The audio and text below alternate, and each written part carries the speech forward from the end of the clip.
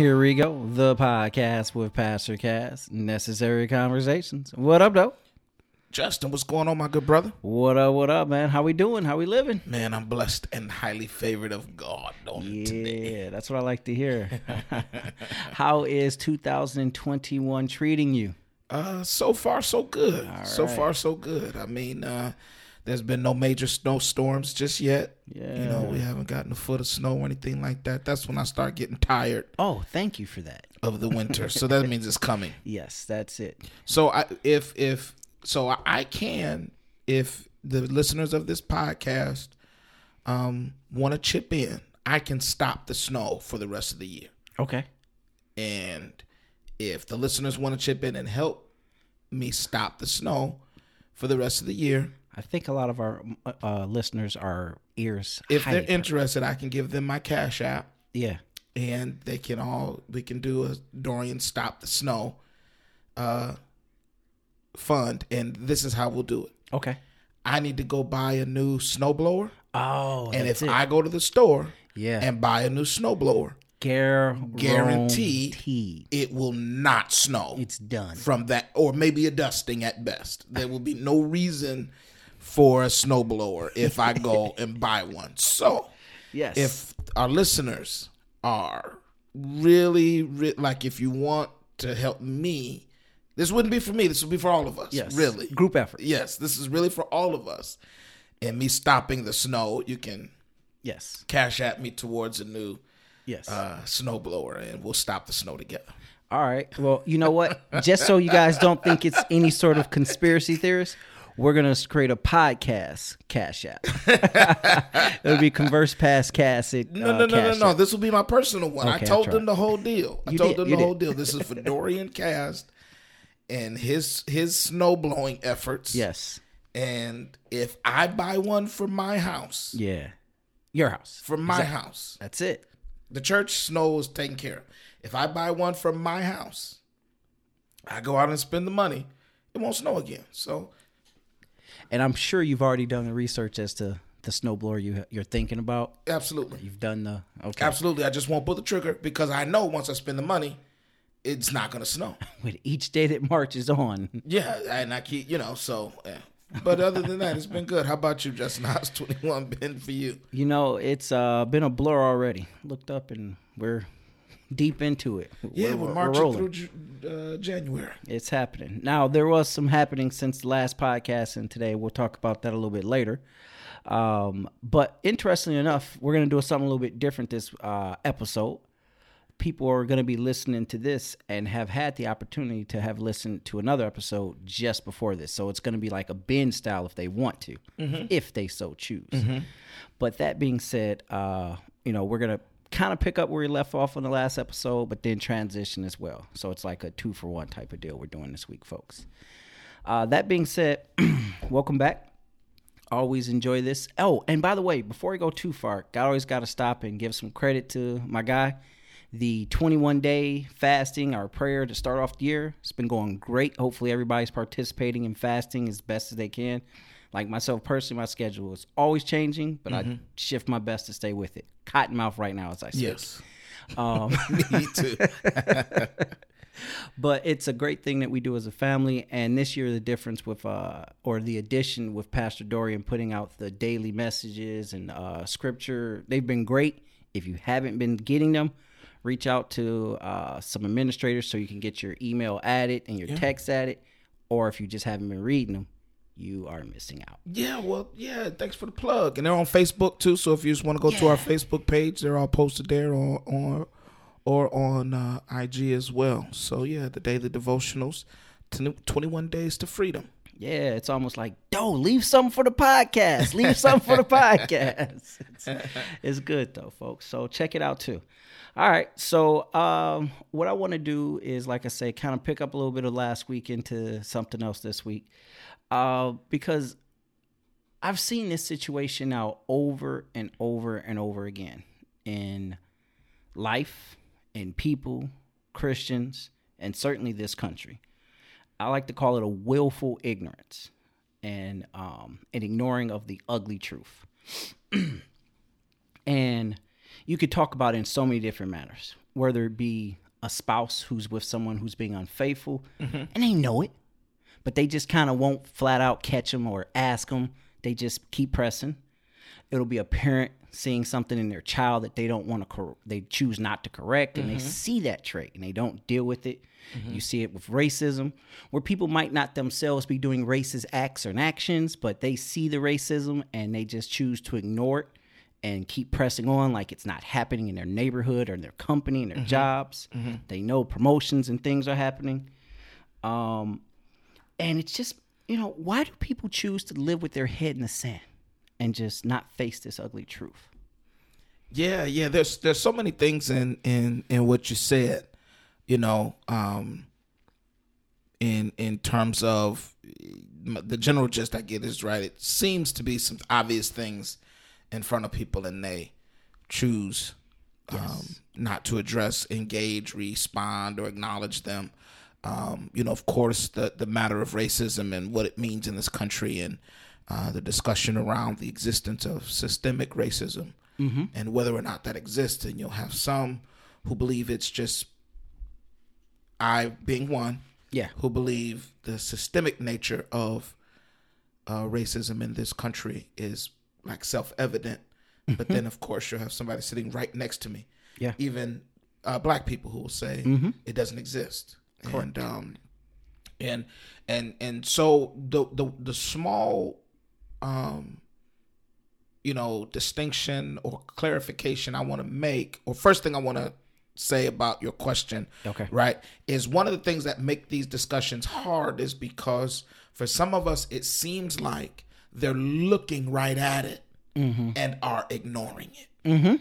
Definitely. And that assumption is one of the reasons why the conversations don't go well. Is because just because I see it clearly does not mean the other person sees it clearly. And we treat each other as if they're seeing the same thing that I'm seeing and choosing to respond a certain way. And that's why it can be frustrating. It's like you're looking at exactly what I'm looking at. You see what I see. How can you ignore it? Right. First things first is we have to recognize how powerful perspective is. That we have to give people credit first and foremost that they're not seeing the exact same thing that you're seeing. Even if they're looking at the same picture, looking at the same country, looking at the same relationship. What they're seeing in that person, what they're seeing in our country is different. And at the heart of this, and I'm going to try, all right, unless Justin makes it long, I'm going to try to make this a more brief because we're kind of picking up where we left off in our most recent episode, so I don't have to do as much explaining. I'll kind of cut to the chase on this. Normally I kind of take the long way around the block. I'll cut to the chase. So really the problem is our relationship to the truth is the real issue. And most people, it's a postmodern relativism. And postmodernism says that truth is relative, that there is no absolute truth. Truth is relative. Truth is made. Truth is invented. As opposed to absolute truth says truth is discovered, not invented.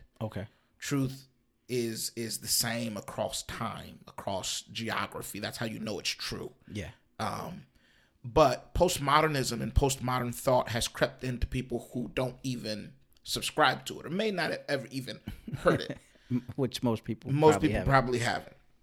But the reality is this, is for most of us, one of the reasons you see people where something seems to be obvious in front of them and they choose not to engage it is because we believe truth serves us as opposed to we are in service or in pursuit of truth.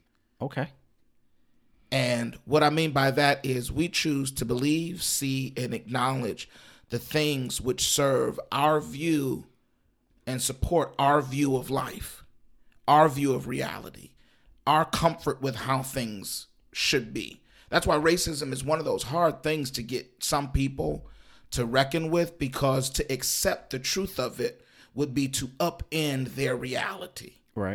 it would be to upend their view of themselves and their view of the way the world works. And that is a disconcerting thing.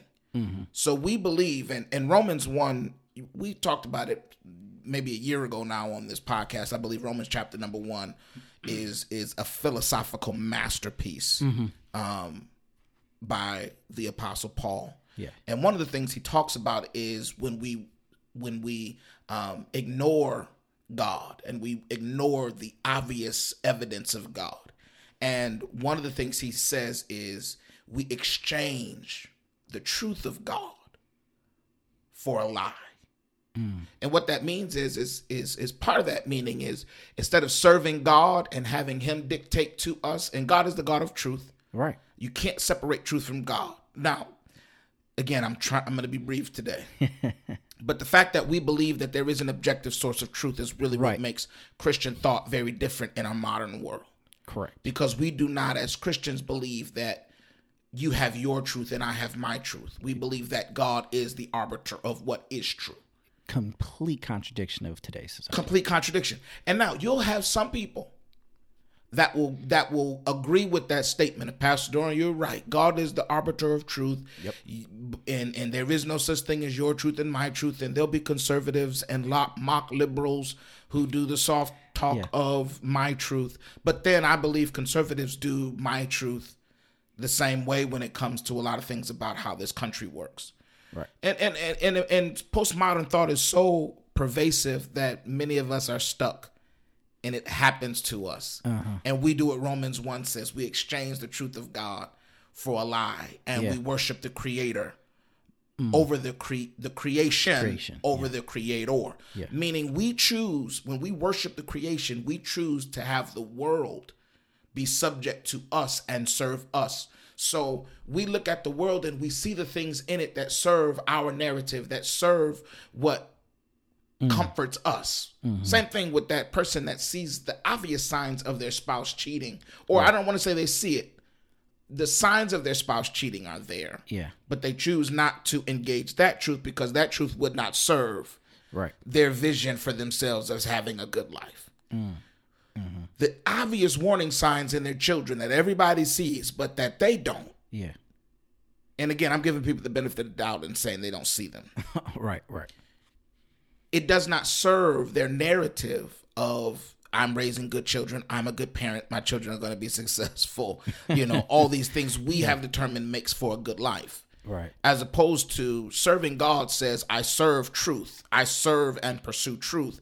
And in my pursuit of truth, I receive the good that comes from truth.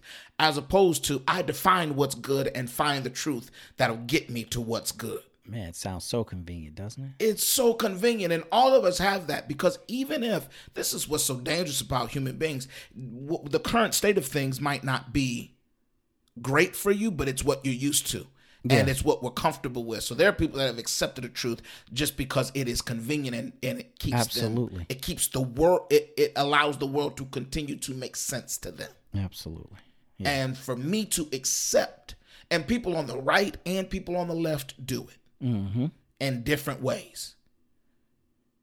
For me to accept and acknowledge the truth of what you're saying, it would move too many other things in my life. Now I would have to question too many other things I thought were true, too many other things I thought were real, too many other people I admired, too many other people I thought were intelligent. It will knock down too many dominoes. So therefore, I cannot allow that truth in. Yeah. For fear of what it would do to the rest of my reality. But when we do that, what you're simply saying is the truth serves me. I don't pursue it. And that's what people who have left God do. Okay. Yeah. All right. I mean, you make it sound so simple sometimes. I told you I was going to I normally take the long way around on purpose. Absolutely. But I cut to the chase. Yep. And Romans chapter number 1, verse 25 is what I quoted. Who changed the truth of God into a lie and worshiped and served the creature more than the creator, who is blessed forever. Yeah. Amen. I just cut to the chase. Amen. Not a woman. A woman. Hey, I better say for clarity, that is a joke. Just in case somebody snips this and thinks Justin and I Yeah, and if you don't get that joke, you're not on the internet enough. Yes, a man and a woman. Woman. Oh boy. So that being said, it transitions, like I say, because it flows right into this other thing that I want to kind of talk about, in what we have to sometimes fight against, or maybe not, and maybe you're going to tell me that this is actually a great thing. In that we as people, statistically, this is just human nature and statistics and what science has told us, that we are more likely to run from pain than we are to run for pleasure. And that being said, like fear being a great motivator. Sure. Going back to, the whole, do you preach them out of hell or do you preach them into heaven? As that was one of the old debates within the church. And fear is supposed to be this great motivating factor. And then we talked about this a little bit off air, so I'll just kind of use this as our hopping point. There's a story of the lion and the gazelle in Africa. Every day, both have to wake up and both have to run, like to survive. The gazelle runs because the lion is going to chase him. If he does not run, he won't live. The lion runs because the only way he gets to get the gazelle is to chase him and to eat. And the difference is, if there were no lion, the gazelle would not run. The lion has to run. And they're always saying, be the lion, be the lion. I tell my son all the time, be a lion. I want to ask you, is that a slippery slope or like kind of a dangerous mindset to always be preaching to our youth and to like our young adults in this like society of go get them, go be getters, and, be a lion, chase that gazelle. Don't be the gazelle, be the lion. Is that a dangerous thought pattern? It can be. Okay. Much like with anything with human beings, any truth or any principle overemphasized can become false or it can become dangerous. So the narrative of be a lion, be the pursuer, can be dangerous. This is why, though, and I think this podcast is good in the conversations I know you have with your children, the conversations I have with my children. This is why teaching our children not to be consumers of dogma, but good thinkers is important. Because our identities as human beings are multifaceted, and we are more than one thing at the same time. So even if, biblically speaking, we are sheep, we are conquerors, we are fearful, Right. like we are told to be. Told To have fear. We are told to be sheep. We are told to be, conquerors. Which is it? Yeah, our identity is multifaceted. So genuine understanding is what's necessary to know who you're supposed to be when, right? Yes. We are pursuers in certain instances. We are the head and not the tail. But then Jesus tells you to take the lowest seat when you come into the dinner. It's Yes. above. There are our identities are multifaceted. Like, yes, the Bible says fear is the beginning of wisdom. So there should be fear in the life of a believer, but it's who you fear. So fear is healthy when it is the fear of God. And some people try to sugarcoat it and say it's reverence. And no, yes, the Bible speaks of reverential fear, but also, knee knocking, handshaking, straight up terror. Like, God is to be feared because not only can he kill your body, he can damn your soul. Be scared, be afraid, be very afraid, but also reverential fear. However, then the Bible also says God has not given us a spirit of fear. Right. But that comes to when it comes to man, because it says fear God, not man. That's what the Bible says. You fear God who can. So when I fear God and see God appropriately, then I am not afraid of any man. So then I'm able to see my identity. And Jesus shows how to be this, right? He's a lion and a lamb. He shows us this dual nature that Christians always have to carry. Okay. Is Jesus was a lion and a lamb. He's a Lion of Judah, but he's also the lamb slain before the foundation of the earth. And we see so many different pictures of Jesus. He's bleeding, beaten, with his beard plucked out on a cross. But then you read him in Revelation, and he's riding a horse with his name carved in his thigh, right? With a crown. Like, it's just the scenario and where he is determines who he's supposed to be. Okay. Right. And clarity on that allows us to see what our motive should be, whether it is the fear of God or is it our lack of fear of man. In an instant that should show us who we're supposed to be. Am I a lion in the boardroom? And then am I a sheep when it comes to being pastored? You know, a lot of people do have a difficult time shifting between those identities, but that's hopefully, who I am. Yeah, you know, and I get them sometimes because they come to talk to me and they want to do me like we doing that. They're in the boardroom, right? And I'm gonna not prolong this conversation, but that's one of the reasons why, you know, the Bible talks about it being hard for a rich man to enter into the kingdom. It's not impossible. We talked about it on this podcast. It's not impossible for a rich person to be saved, but there's certain characteristics and trust that comes with being a person of power. Or as Paul said in Corinthians, there's not many wise, not many powerful or notable people among us, because a lot of those things that come along with the identity of being a rich, powerful, well-known, politically connected person are very contrary to the identity of of being a sheep. Yeah. You know, a lamb, you know, so it's hard for those identities to cross. So two things, and I'll let you ask whatever follow-up questions you have. That's why the pursuit of truth is critical, because, and I'm going to connect the two, because a lot of people hold on to definitions and to identities because it is what makes them feel safe and comfortable.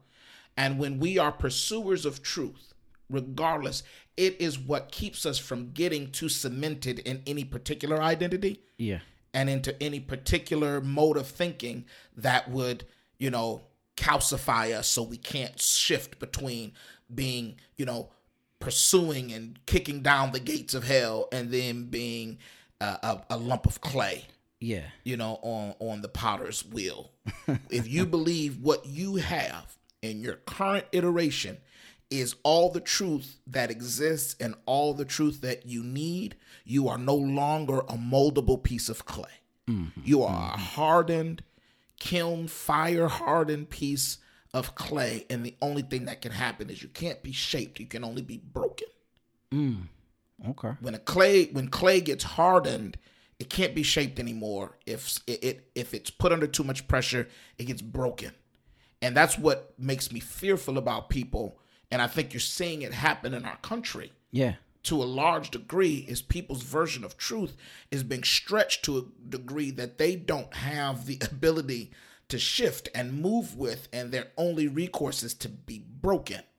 That's why it is incumbent upon believers to be in pursuit of truth and not believe that what I have now is all I'll ever need at any given moment. Okay, so that actually kind of sparks a separate question on just a little bit, because it kind of speaks towards this whole duality you talked about. Because what you just said, what I have is not what, you know, where I'm at. But we're supposed to be content, right? Like, that sounds like a lack of contentment if what I have is not what I need. No.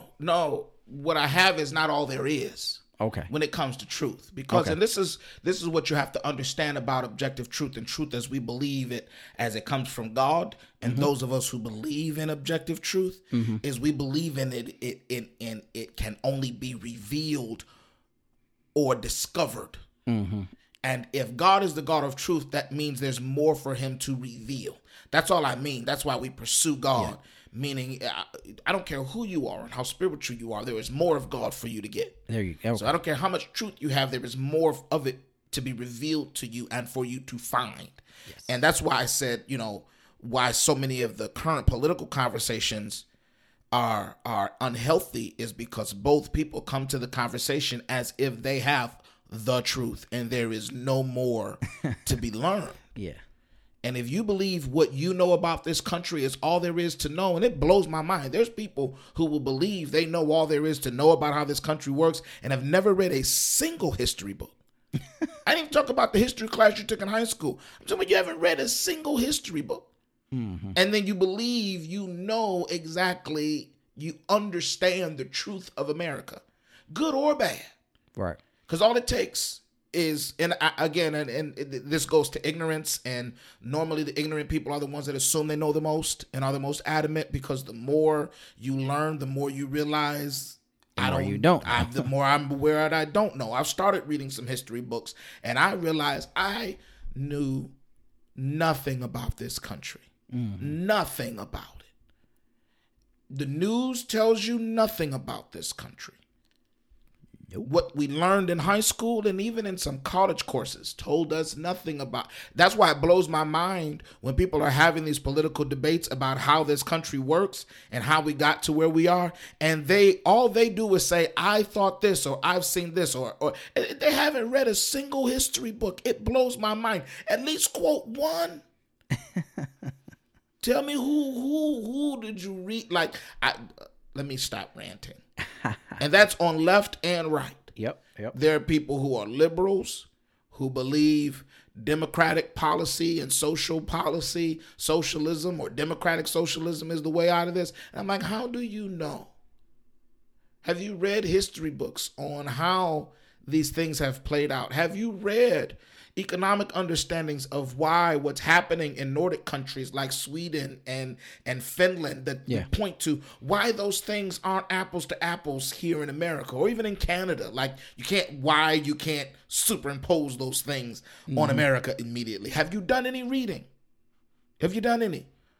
Or the people that say there's no systemic racism and things ended after 1964. Reparations doesn't need to be paid because nobody that owned a slave and nobody that was a slave was alive. Have you read any books to tell you about what's been going on in this here United States, even up to this minute? If you haven't, you are hardening yourself into a piece of clay that can only be broken when the truth pushes on you. Mm-hmm. And what we see in riots, both in this summer and what we saw at the Capitol, that are people, and I don't even want to conflate the two, they're different. But a lot of what you're saying is people being broken by the reality of the truth. Mm-hmm. And some people on the right, what they believe and they've been lied to about this country, they're going to be broken when the truth of what this country really is stares them in the face. And then there's people on the left who are trying to shoehorn their truth into the truth about sexuality, about not just orientation, but sexual identity and things of this nature. One thing or the other has to give, you know, if truth really does exist, and people are broken when they're not open to learning more objective truth. Yep. So that kind of falls into a question I feel myself asking almost every week, but I feel like it's just something we have to always identify. And this is going to be, you can kind of take this, I'm going to ask two questions at once, and you can kind of go with both or separate them. But becoming this lump of clay that you're speaking on and getting these traits and turning into this, one, how do we fight against it? And two, or you could call it how do we become aware that we have become hardened and no longer seekers of the truth? Sure. Well, it's hard. You know, it's hard to identify it in yourself. Okay. But one of the things I think is very helpful is to take stock of your sources of information. Mm-hmm. How often do you read or listen to something that challenges you? Mm-hmm. That how often do you listen or read to things that you disagree with? Okay. Or do you generally go amen to what you're reading or listening to? Right? I intentionally read and follow people that I know disagree with me. Mm-hmm. Intentionally. That's why I'm here, folks. I'm just kidding. I intentionally do it. But that's why the Fox News crowd and the MSNBC crowd, normally all of their information circles in the same orbit of either Fox News and its affiliates or MSNBC and its affiliates, right? And one of the ways you guard against calcifying is by ensuring that you're not hardened by one source or type of information. But the real characteristic is ultimately humility. Okay. That's really what I see lacking in so many of these conversations, even among so-called Christians. Okay. And I say so-called on purpose. is humility. All right. Is a lack thereof. A lack thereof. Yes. That the dogma, the absolute certainty of their rightness and of them being on the right side of things blows me away. Okay. So, with that, I want to give a shout out to our word of the day, calcifying. Love it. Two, kind of staying with that same question of how do we pursue against it, because it seems like, again, the more you research and the more you know and the more you try to learn and become seekers of information, you start to become less humble. It seems like that will work against being humble, because all of a sudden I become more informed and more knowledgeable. Even if it's stuff that disagrees with me, at least I know I've done the research, as you per se said last episode.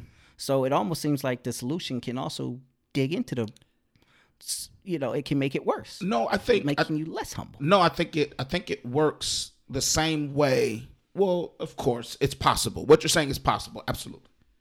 Absolutely. Humility is something that we have to constantly guard against, whether you read a lot or never read.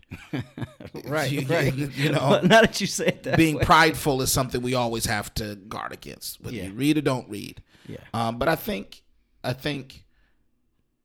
reading, gathering as much information from diverse and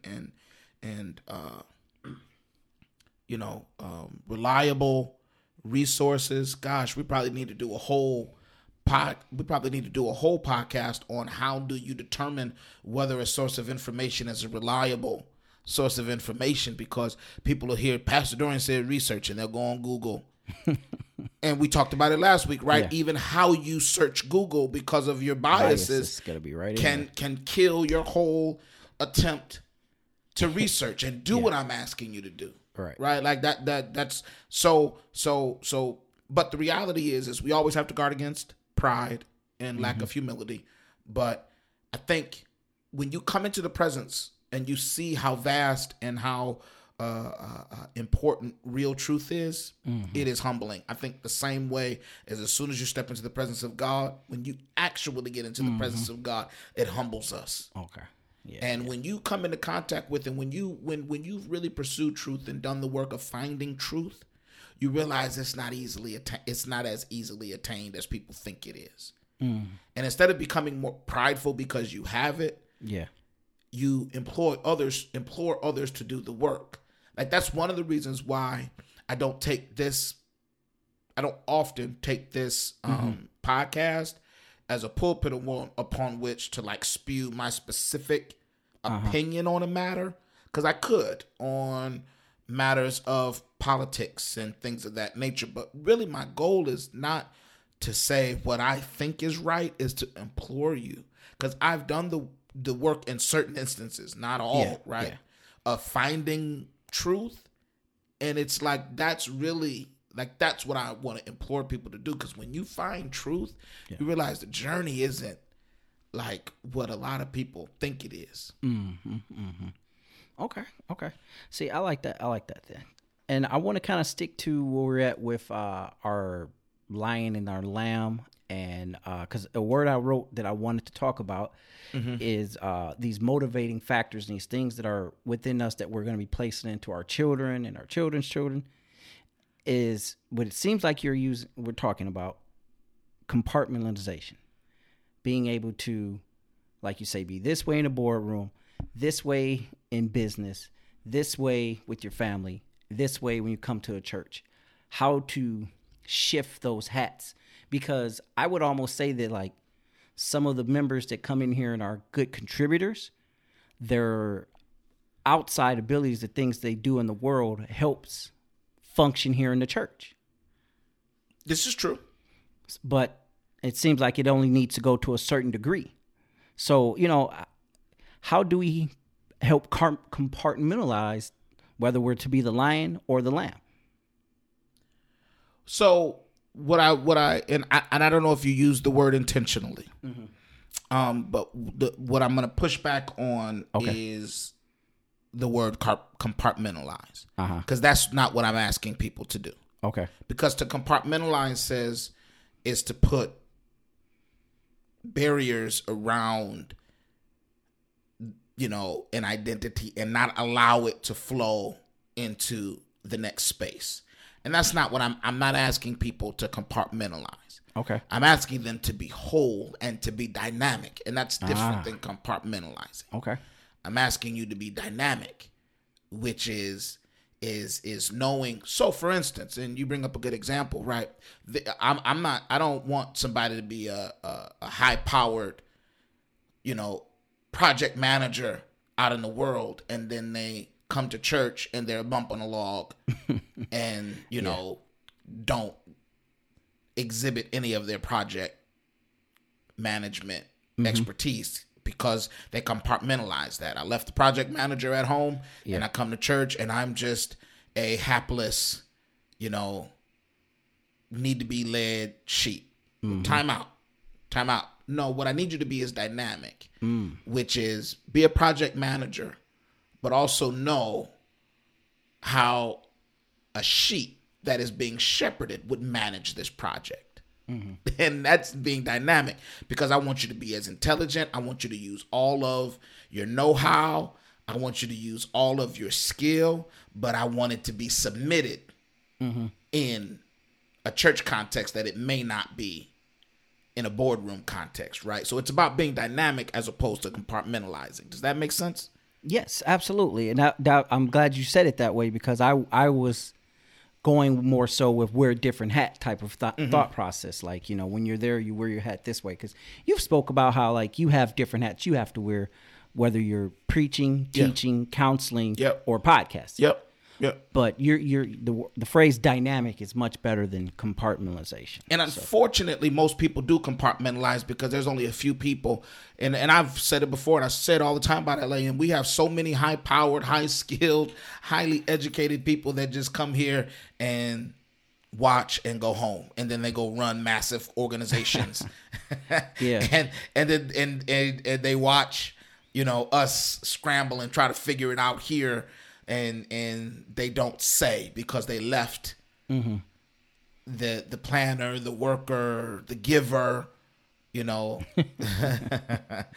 left it all at home, and then they come here and they're just the sheep, and it's like, no, I need you to be dynamic and use your gifts in service too.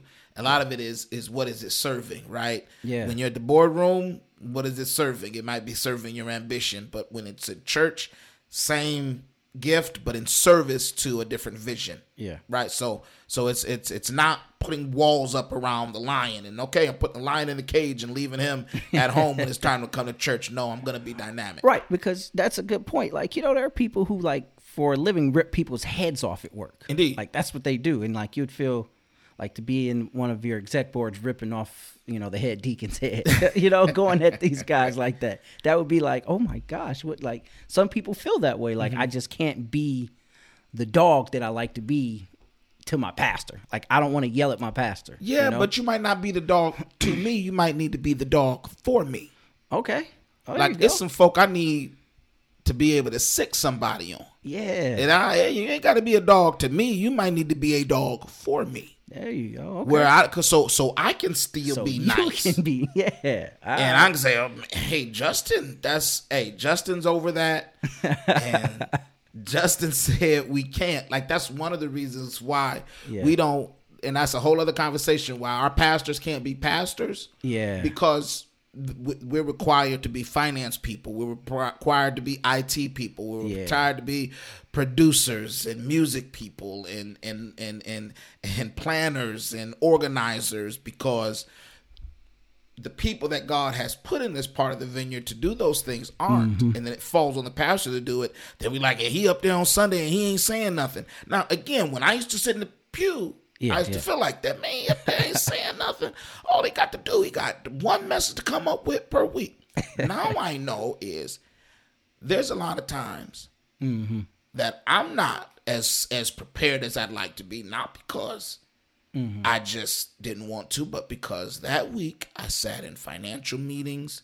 We were going over taxes. We were going over bank loans. We were going over building maintenance. We were flood here and a lawyer called here. January mention of flood. Listen, brother, I'm being real with you, right? So all week it's a marriage, is on the rocks. Yeah. Here, somebody's in the hospital and sick here. We got this program there, and those things consume the time and energy of the pastor, and then you're mad when he ain't up there preaching down heaven. It's like, well, if the dog was the dog, maybe I wouldn't have to been on the phone with the attorney. Maybe I could have said, you call the attorney and let me read the book of James. You know what I mean? Like, so that's one of the problems with people taking those hats off and leaving them at home. Yeah. They don't let me keep the hat I'm supposed to have on all the time. Right. So that goes right into kind of like where I want to take us to wrap it up, and then you give us our spiritual takeaway, and we'll have some sort of fun after. Our motivators, the things that are motivating us. I feel like it might be a simple answer or a very long answer, but how do we measure these motivators? Going back to the lion and the gazelle, the lion's motivator is to eat. The gazelle's motivator is to not be eaten. And we as Christians have to have a motivator that's appropriate. Sure. So how do we appropriate that when there's so many external motivators? Sure. There is a long answer,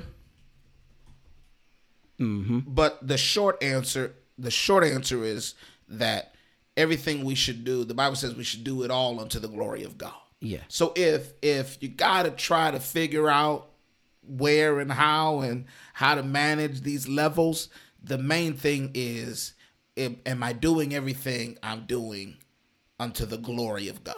Like that's the high level catch all. Is does this glorify God? Does this pursuit glorify God? Yeah. Does this decision glorify God? Does my behavior right now glorify God? Right? And is it in service to the plan of God? Okay. In the kingdom of God. Seek ye first his kingdom. So if you're talking about prioritizing, is it in front of your pursuit of the kingdom, or is it, is it leading the charge of your life? Always has to be, those are the two main things. Does what I'm doing and how I'm doing it glorify God? And is it in service to the kingdom of God? Right. Or not? Okay. So that is a very good way to keep us brief, because I feel like I could go back and forth with you on some of those for like literally the next 2 to 3 hours. And we said we wouldn't do that today. We said we wouldn't. And we're at we're at that spot where we make that decision. We make it every time. We're right at that time where we make the decision where we can wrap it up at a good time. So I'm going to put the weight on the pastor to give us his spiritual takeaway, because I just don't think it's fair to not do that at least, and ask you that he do it remembering his brothers and sisters. No, I said I quoted Romans chapter number 1, verse 25, and I love the conclusion. It says, because we exchange the truth of God for a lie and serve the creature over the Creator, who is blessed forever. Amen. Here's one thing that I implore everyone that is listening to this: do not be afraid of the pursuit of the real truth, because God is the God of truth, and he is blessed forever. What we have to believe is truth is not going to harm us. Truth is only going to actually lead us into further blessings. So I'm in this, and I think this is an important conversation, even in light of kind of the direction our country is heading. That I think how the humility that we exhibit is going to be a calling card in this season. And I believe the church has been a poor example right now for what it means to be humble in our alignment with certain political factions. And it's not even whether the alignment was right or wrong. It was the lack of humility in the alignment is what disheartens me. It is the belief that anybody that does not align the way that you align is hell-bound. It's absurd that anybody could think different than you or align differently. And as believers, we have to know that God, through his grace and mercy, has revealed truth to us. That's why even whatever truth we have to hold it in humility, because we know we got it, not because of any goodness of our own, and not because of our intelligence, and not because we were so wise. It was because God and his mercy revealed it to us. That's why we always hold our truth in humility, and we pursue truth. We love truth. We chase after it. And so many of these conversations say, I have attained, I have it, as opposed to this is how much I have, but I know that there's more to get. And I want everybody listening to this to really, really work to display that in our conversations and in our, disagreements and even in our politics moving forward. Okay. Well, you can never go wrong with quoting Romans to me. So that's a good spot It's a great book. Great spot to kind of transition us, and this just flows naturally into what we wanted to talk about for our quote-unquote off-topic, which is still part of it. We just felt it would be irresponsible of our podcast with the way we talk about everything to not talk about what happened in this country at our Capitol, let's just say a few days ago, depending on when you hear this. But, you mentioned how people paralleled it to the events of this summer, and I've seen that several different times, and I'm not going to get into that part of it myself personally. But, just watching it, sitting there watching it, did you have any initial thoughts? What was, going through your head, and, how did it, when it was unveiling, or let me ask you as a pastor, how you saw it versus as a black man, how you saw it, and as a Christian? Those could technically be three different hats, you know? All of my hats said the same thing. Okay. As a Christian, as a Christian pastor, right, as a black man, all said the same thing, and that was, how is anybody surprised this is happening? As a Christian, I have no trust and faith that this world is going to get better. It was men doing what men do, and that was being fallen. That was being broken. That was being violent. That is what the whole of our history has told us. We do and be. And as a pastor, I'm even less inclined to be shocked by human beings and their fallen nature. That's just human beings. Being human beings. But then also, as a black man, and I am empathetic to a degree. I think it's at the heart of this conversation. When someone's reality is being upended, I am empathetic to that. I know that that's disconcerting. I wouldn't. I've had my reality upended before. That is why I am empathetic to those who are going through that. And I don't, and so that's a part of that's what I was watching is and let me be clear, I'm not empathetic and do not necessarily empathize with people who were breaking windows and busting into the Capitol. Let me be clear. I think those people were ridiculous and need to be prosecuted to the fullest extent of the law.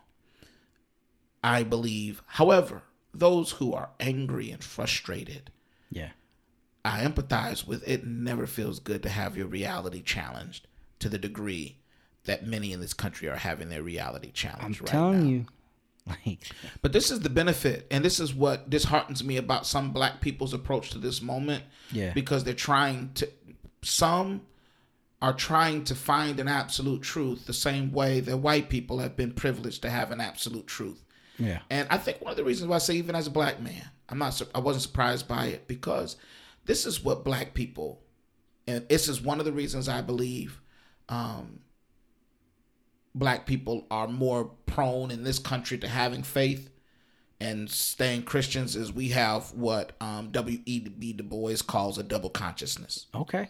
That's my guy there. You got to read Souls of Black Folk, great work. And he talks about our double consciousness, meaning we're always aware of two things, that there's literally more than one world happening at the same time. There's the world white people exist in, and then the world that we exist in. There's a country that talks about truth and liberty for all, and then there's literally, and even if you say it's not right now, okay, but there's a time where there's a country that would celebrate the 4th of July and Independence Day and have people in shackles.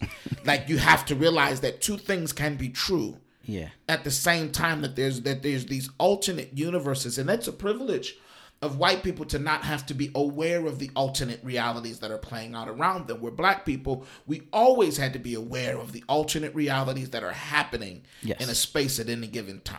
Yes. So I always know that. Yeah.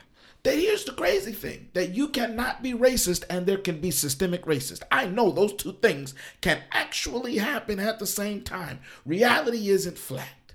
Right.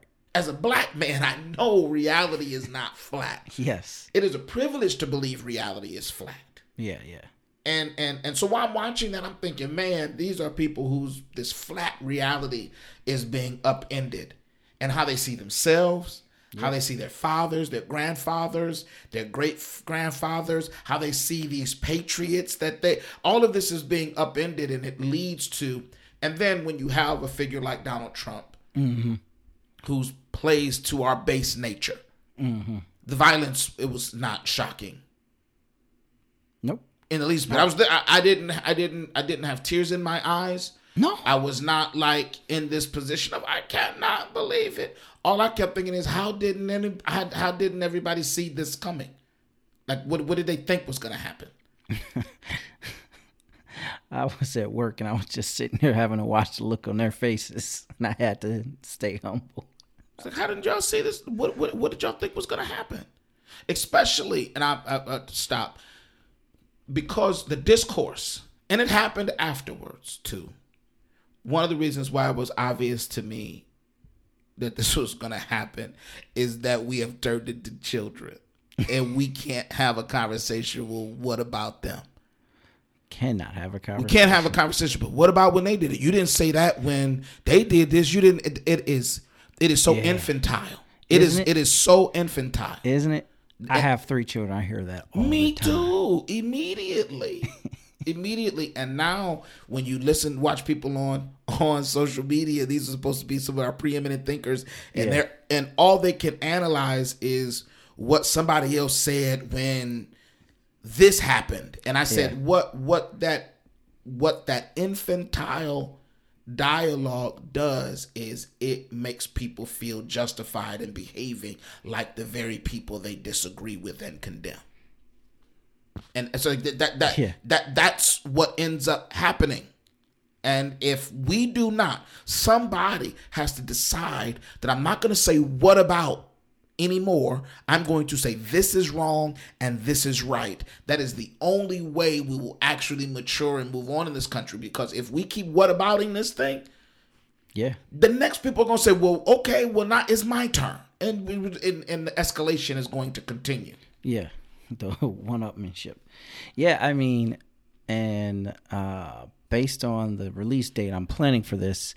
I'm hoping there won't be any more conversations necessary about this by the time at least this gets to airways. I wouldn't be surprised, man. However, by the next time we record, I would not be surprised that we might have something else. I can't believe what was happening wasn't shocking to me, but the reaction of many shocked me. Okay. That after watching people on the floor of the Senate, in senators' offices, a young woman being shot and killed, that people could still go, but what about? Yep. And people could still go, well, that we didn't just go stop. Mm-hmm. Okay. People need to be arrested and prosecuted. And evidently, at some point, this has just gone too far. That's what is disheartening to me, is that that this didn't make everybody stop and pause. Because I'll be honest with you, and this is what's crazy. Hey man, listen, it was Black Lives Matter this summer. I went to a protest, a march in Warren. But you gotta know, when I saw a police when they were burning police stations on fire, I was like, hold on, y'all, time out. Hey man, let me call time out. And this is the other thing. Y'all can try. I gotta stay in podcast mode because I was getting ready to turn into we are live. Doe talking Justin mode. Wasn't black people burning down police stations? This has been white. And this might be inappropriate, but this has been white people burning things the whole of the time. Even if it was so called in the name of a march for black equality, the videotape doesn't lie that this has been white people that were burning things this summer. Yep. As was white people at the Capitol. Y'all got some stuff y'all got to figure out. And I'm not saying black people have never rioted before, because we did in Baltimore. That was black people. But much of that,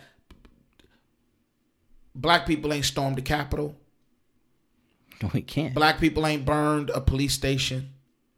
Black people have not stormed courthouses as they did in, was that Washington or Oregon? Oregon. Like there's a difference between, But I don't even want to go into the whataboutism. Is wrong. And I'm willing to say that. I said it when I did give my one talk this summer. I said, y'all need to go home and stop committing violence.